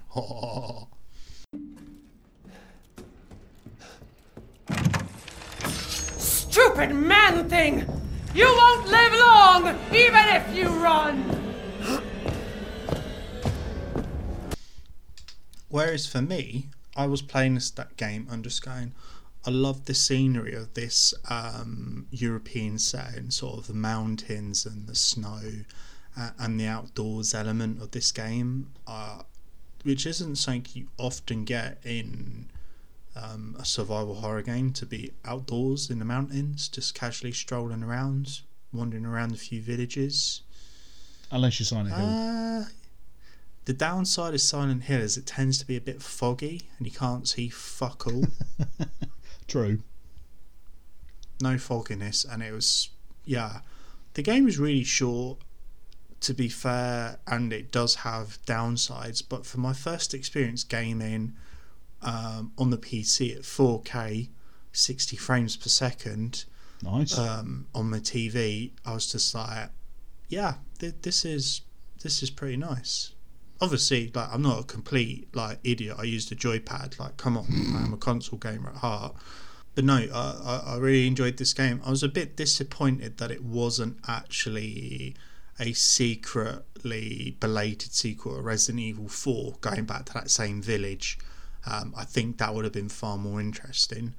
The story did take huge steps to address character questions relating to Ethan, which I don't know if I agree with. And I would say I was a bit disappointed through the marketing to be going, you're in a castle, getting like drawbacks to the original mansion or police station settings of the first couple games, to go, yeah, that's like half hour. If you're good at Resident Evil, that's like a half hour section. To be fair, it's not the entire game, which the marketing led me to believe. Yeah. But I did quite enjoy wandering around. The Lycans weren't quite Lycans in the truest sense, but you know what? It's fine. They took bullets like anything else, so I'm not too worried. As with all Resident Evil games, I beat this on the hardest difficulty, done everything in the game you possibly can, played it through about 4 times back to back, and then I believe you came and did a visit, and then we played through it again in its entirety as well in one sitting. No, I think we did the I definitely remember doing it up to just after Lady we D. just concluded the castle. Yeah, we did the castle, yeah. Because even I went, this is really, really short, considering all the campaign was based around big mommy milkers, as the internet people said.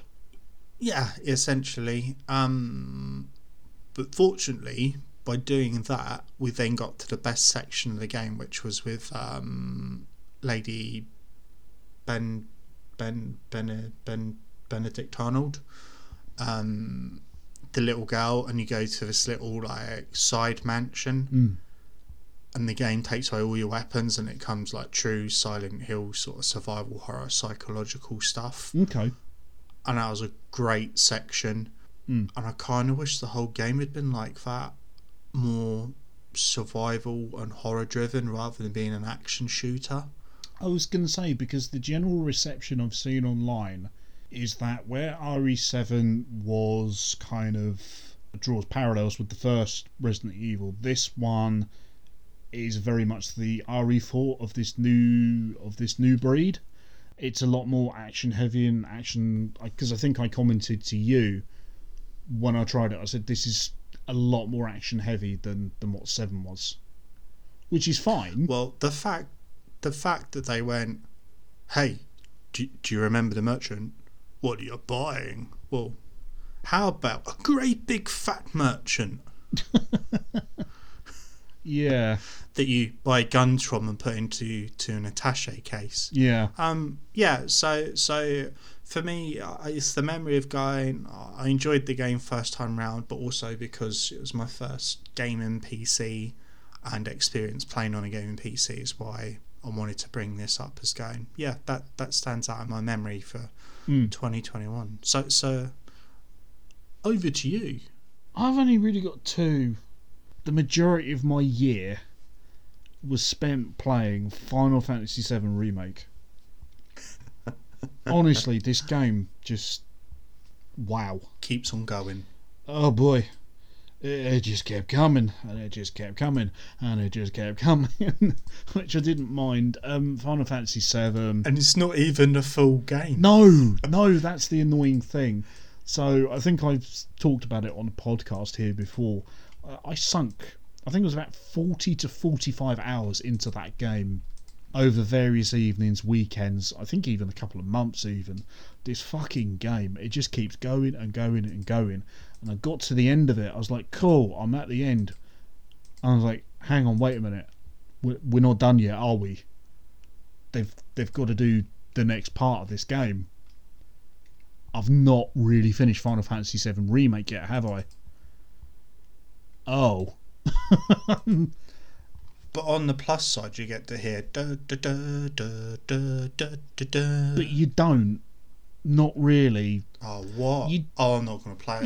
You do. Kind of. That was the only reason I was going there. I mean, Barrett does it a couple of times after you kill enemies. Oh, I've seen that. He actually does. He doesn't play the music. He just hums it. He sings it. He goes da na na na na na na na, and I was like, ha, that's a nice little reference. And that reference was for me and me alone. Yeah. I didn't mind what they did with it story-wise, because again, like I've said previously, it is a remake, but it's a bit like an Elseworlds remake. There's certain... It feels like the whole of this game is basically going, you like Final Fantasy VII, right? Yeah? You know that first bit you really, really liked? Yeah? Yeah? Well, we're going to do that again. But you know the rest of the game that you don't really remember, yeah? Yeah. Well, that's coming soon. But when it comes out, it's going to be really, really different. So, you best be ready for that. Which is fine. I don't mind that in a game. But don't cock tease me with it. Don't do that to me, because I know we're going to have to wait another however many years before we get the next part. I still haven't got a PS5, so I can't even play Intergrade for the Yuffie chapter to kind of tide me over until this next part comes out. Like I said, I did read... That's fine, but the next part will come out for PS6, so more than likely. Don't worry about getting a PS5. More than likely. I mean, I did really enjoy it. I think I've said before, I mean, I originally tried... I wasn't sure about it originally. I tried a demo at MCM Comic-Con London in 2019, in the before times. Remember comic book conventions? Just remember outside? Anyway. Yeah, it's the place where all the zombies are. That's the one. Yeah, before the zombies, no less. Yeah. But, I played it there and I was like, yeah, I'm 100% in for this. I'm quite sold. And then when I got the full game, it's so polished and so good. It's, like I say, it's got a lot of stuff that you remember. It's got deviations from it. Part of me was like, I like all these side mini side quests, but I feel like they could have cut some of it to put more of the game in. So without getting too spoilery, so it finishes exactly where you leave Midgar. And like I say, 40 hours later, I got there and I was like, oh, they put a bigger emphasis. Ready to start the game now? Yeah, I'm ready. Yeah. 40 hours later, I was like, you fucking bastard. 40 hours and I've only just got here. But I did really enjoy it. I loved the combat. The combat was really good. It was really smooth. I was a bit worried about how they were going to handle the whole Cloud cross-dressing to get entrance into Don Corneo's place. But that's actually handled... Yeah, well, I imagine they just doubled down on it. They did. Oh, they so did. I actually streamed a bit of it when I did it. Unfortunately, that's no longer there. But they doubled down on it. They went proper camp and proper, hardcore in with it. It's... I want to say fabulous. For those of you who've played the game, you will know what I'm referring to. It really, really is. I really enjoyed it though. Like I say, it's just a bit of a shame that there wasn't more of it in terms of story and where it leaves you. But I mean, I still had a good time with it. And that's mostly been my playing this year. There's a couple of other bits I'm going to mention, but this year has mainly been Final Fantasy VII Remake. Fair enough. It's not the worst game in the world to be playing all year. I mean, no. I must admit, though, it did get me on a bit of an RPG buying spree, so I have now got looking at me over there. I've got Final Fantasy XII The Zodiac Age. I've got Final Fantasy X HD. I've got Ni no Kuni over there just looking at me, begging to be played. But no, I'm going to finish what I've started so far, which we might touch on shortly. Yeah. Okay. So last year I couldn't always get out, but fortunately, having ascended to the Master Race, the PC Master Race, I had a computer at my disposal, and because of this, I have access to this place called Steam, where you can buy literally any PC game. Now, I'm old enough to remember the 90s, so I ended up buying a lovely game called 2 Point Hospital. Yes. 2 Point Hospital is a spiritual successor or follow-on from Theme Hospital. Do you remember playing Theme Hospital in the 90s? I never played it, but I'm aware of it. We had it on a PS1 demo disc. Good lord, did we? Because the 90s and demo discs and magazines. Wow. And happiness. Wow. Yeah, so I totally had this urge to go, you know what, I want to do some building and management, sort of a sim nature. And then I saw 2 Point Hospital with like a strong, an overly positive rating, which is how Steam does it. There's like overly positive, or mostly negative, and that's kind of their rating system. And it was like, it's on sale. Ooh, it's basically Theme Hospital. I've put about 45 hours into this. No. I was looking earlier today. I've actually put 58 hours into 2 Point Hospital so far. Oh my god.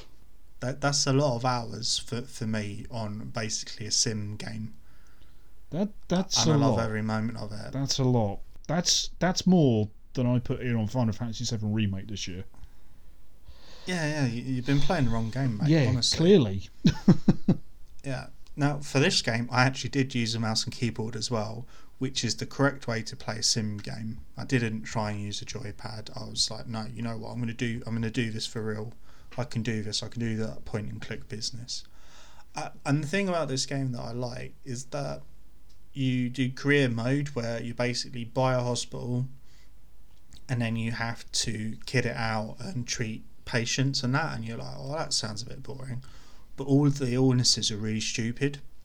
So, for example, there's an illness called lightheadedness. All of your patients walk in with a giant light bulb for a head.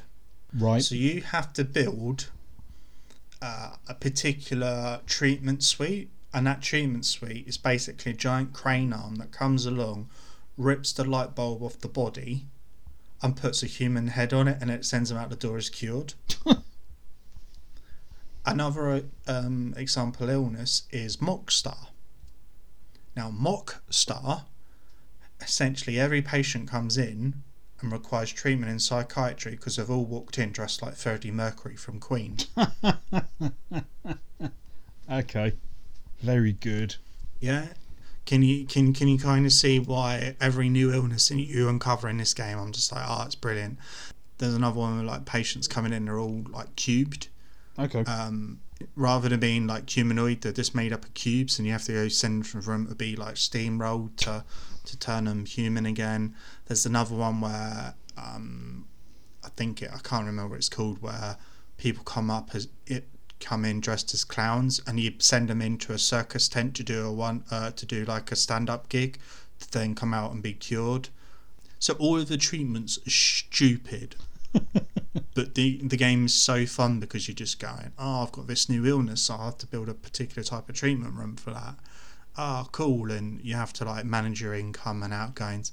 So it's Theme Hospital, or in this case 2 Point Hospital, just like scratches that itch you didn't know you had. Yeah. And I get like that at times. I remember playing like Roller Coaster Tycoon in the 90s. I remember playing The Sims, being the original Sims in the 90s. Yeah. And things like Age of Empires and Age of Empires 2, and just kind of just that kind of control and management and organisation thing really appeals to my compulsions. You know, and the thing is, I've put 58 hours into it. At some point, I'll just go, yep, that's ticked my quota off, and I probably won't play it for a year. And then all of a sudden, one day, I'll start to get this random twitch, and then I'll probably go and put another 20 hours into it. Yeah. Because that's how I tend to game on things like this. I'll just binge on it, and I'll go, yep, that's my quota full, and then I'll move on. So yeah, 2 Point Hospital. Nice. The game I didn't know I needed. But apparently you do. Nice. Yeah. Nice. I'm not too keen on real-time management, simulation, things like that. But yeah, I think what I saw of you play of it at that time, it did look generally quite amusing. It looks like, I don't think it's, I was going to say, it feels like it's got a lot of British humour in it, but I don't think it's by a British studio, is it? It's definitely Sega, though. I haven't looked into it all, but yeah, I believe Sega are they're definitely the publishers or something like that. Publishers? Because I've got the Sonic DLC where you can buy Sonic statues and Sonic posters and totem poles and Sonic rugs and just decorate your hospital with them. Yeah. Because why wouldn't you? Of course. No Colonic, the legally distinct cat, though. No. Sadly not. I don't really have any sort of other game choices. Generally, for me, aside from Final Fantasy VII Remake, it's been retro time. Mainly, I just want to talk about the Game Boy, to be honest. The Game Boy was a great console, wasn't it? Yeah. Are we talking original Game Boy, Game Boy Color, Game Boy Advance? The original Game Boy.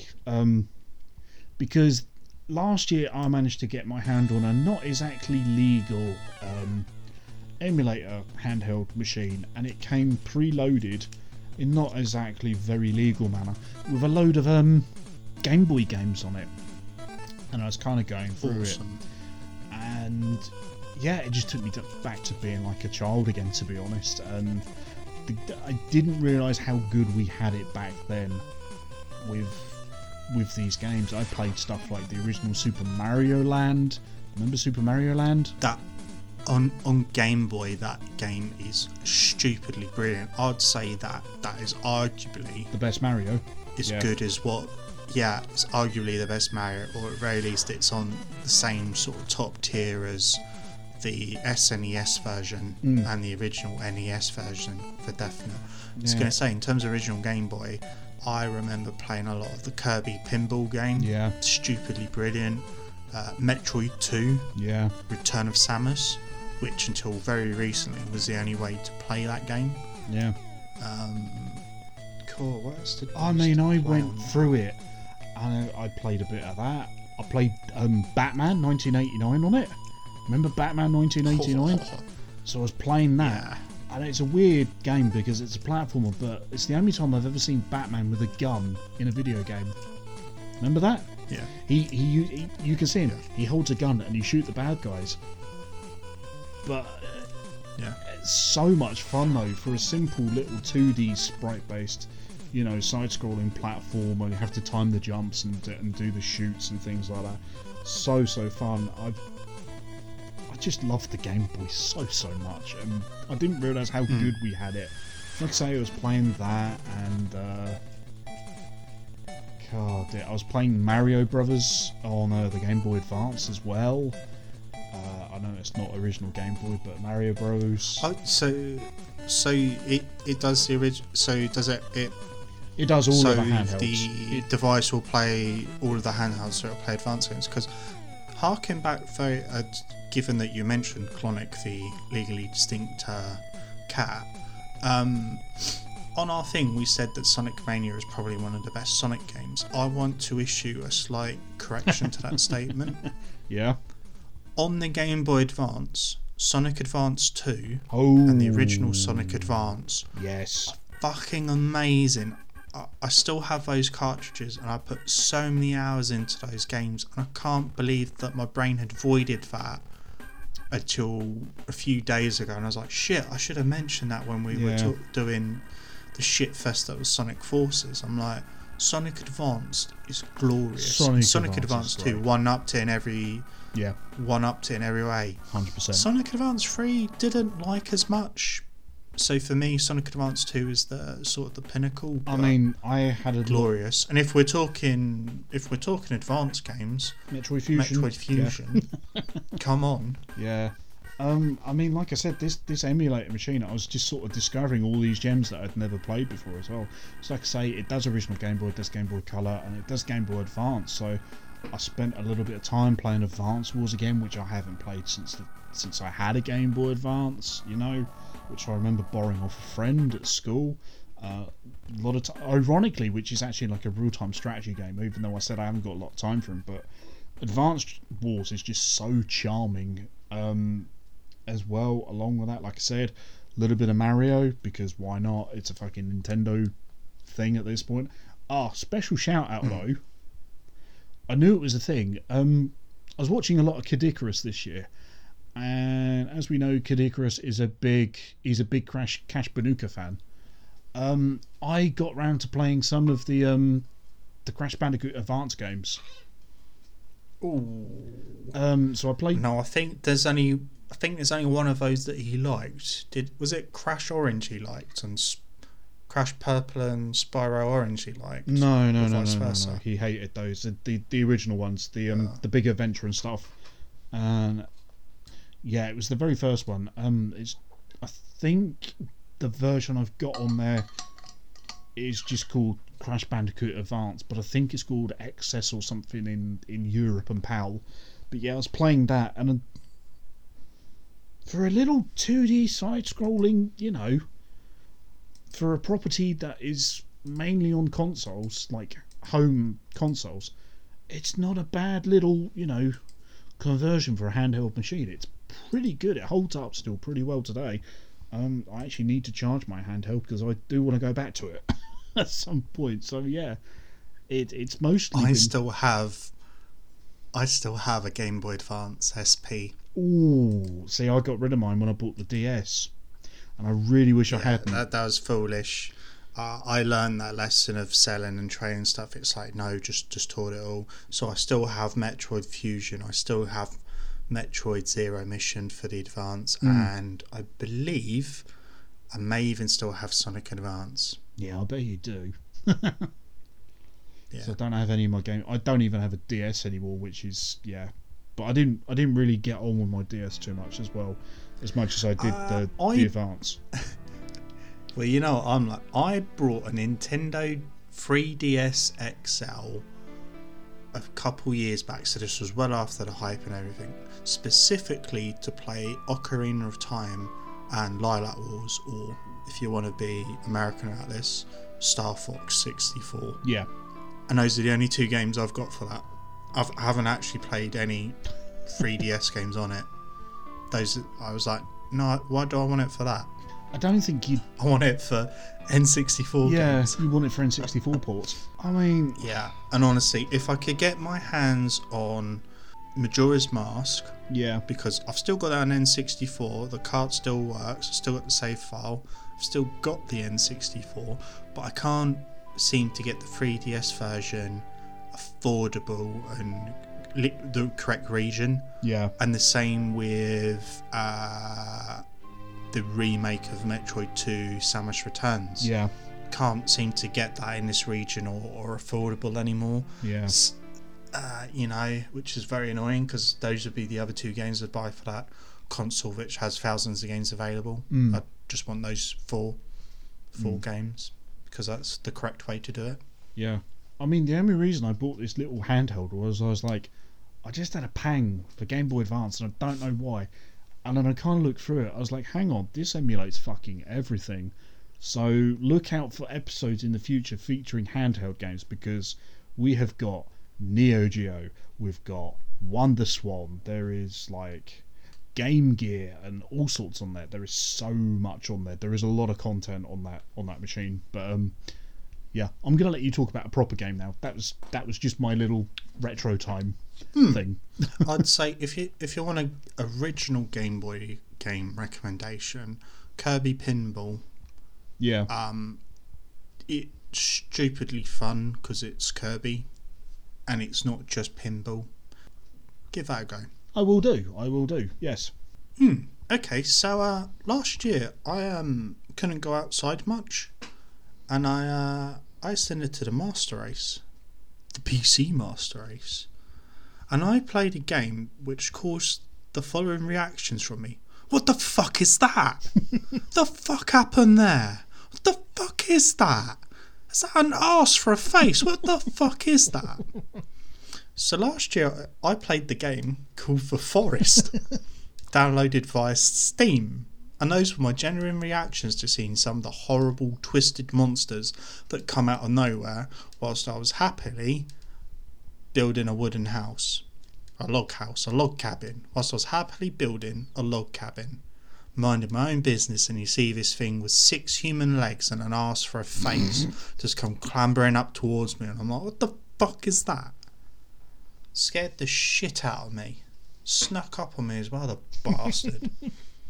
Yeah. Just, first person survival game, I guess you could call it survival horror, where essentially you're in a plane crash and then you just have to explore this island, which has a rather large forest in it, and just sort of craft things to survive, like accommodation, find things. And I think the premise of the game is you're trying to find out what happened to all of the passengers from the flight. But ultimately you just wander around building accommodation and enjoying yourself and doing a bit of hunting, and then seeing these horrific monsters and going, no, fuck that, running the fuck away, and just not going anywhere near that shit. I had some great fun playing this on online co-op, and also a lot of trauma from those fucking creatures, because you got one with like 6 or 8 legs, but there's another one that's just human arms.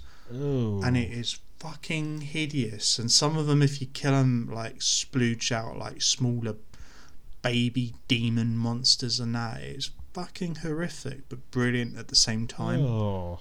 The monster I just described with all the arms, which you could call an octopus, is known on the official Forest Wiki as Armsy. I hate it. The one with all the legs, which you could call a spider, Is it called is Legsy? called Virginia. Oh.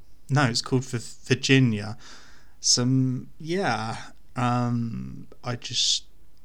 Fucking horrific. Yeah. Because the thing is you're playing this game just going, oh, it's a nice co-op game when you're building stuff in the forest, and then all of a sudden fucking cannibals run up to you and you're like, what the fuck is that? I wasn't aware that this game had that. And like torturing you and eating you and stuff, and you're like, oh, fuck me. Great fun. I'd highly recommend it. That's surprising given, what you've just described. Yeah. There we are. So, did you play any other games this year? If not, I have a few other things I wouldn't mind bringing up. I mean, not really. I mean, I played the Max Payne trilogy, but I want to go into those on another late to the party possibly, because why not? I think that fucking Final Fantasy VII just took all my time away from me. It just sucked the life out of me. Well, this is the thing. Thinking back over the year of games, I played a lot of games, but the only other thing that stands out in my memory was Felony 1179. And we played that for 2 hours, and the game was broken, and I couldn't finish a single level. But I really enjoyed that, and it stands out in my memory. So I just wanted to bring that up again, going, if I could either buy the original disc, because I do have a PS3, so I could play it, or get a working emulator version, I would happily sit and play that, maybe even stream that. Perhaps we should do it if we can get that working. Would listeners be interested in watching a live stream of that on the Twitch? Definitely. Tweet Dave to let us know. Definitely. I think that was one of the highlights of one of the video game episodes this year. But we're gonna ignore that. So this is gonna be, I think, if you've got nothing else to say, I think we'll wrap it up for part 1. So this is part 1. We've been recording now for 2 hours 20 minutes. I've got no idea how long this is on the edit, but we'll find out. Probably about an hour 45. Well, we'll see what happens. But please do join us next week where we're going to be answering your questions. That's right, you at home. And looking back at, in general, just at the podcast. So, yeah, if you want to get in contact with us, we're over on Twitter as @AnyonePodcast. We're on Facebook as well. Just search for us and you will find us. Longer rants, rambles, considerations can be sent via email to anyoneforseconds@gmail.com. Don't forget to leave us a like, rating, review on your podcast platform of choice, as it helps us grow the podcast and we can affect more ears. Oh, we do Twitch as well. We're on twitch.tv/anyoneepodcast. I'm planning to get on there and stream some Untitled Goose Game. Ooh, exciting. Soon. It will happen. Normally we leave people with a clip. What should we leave them with, Matt? Oh, what shall we leave them with? It's got a bit... I know what it is. I know what we've got to leave them with. Beer and a coconut. Beer and a coconut. Anyway, thanks again. Stay safe. You got this. You put the beer in the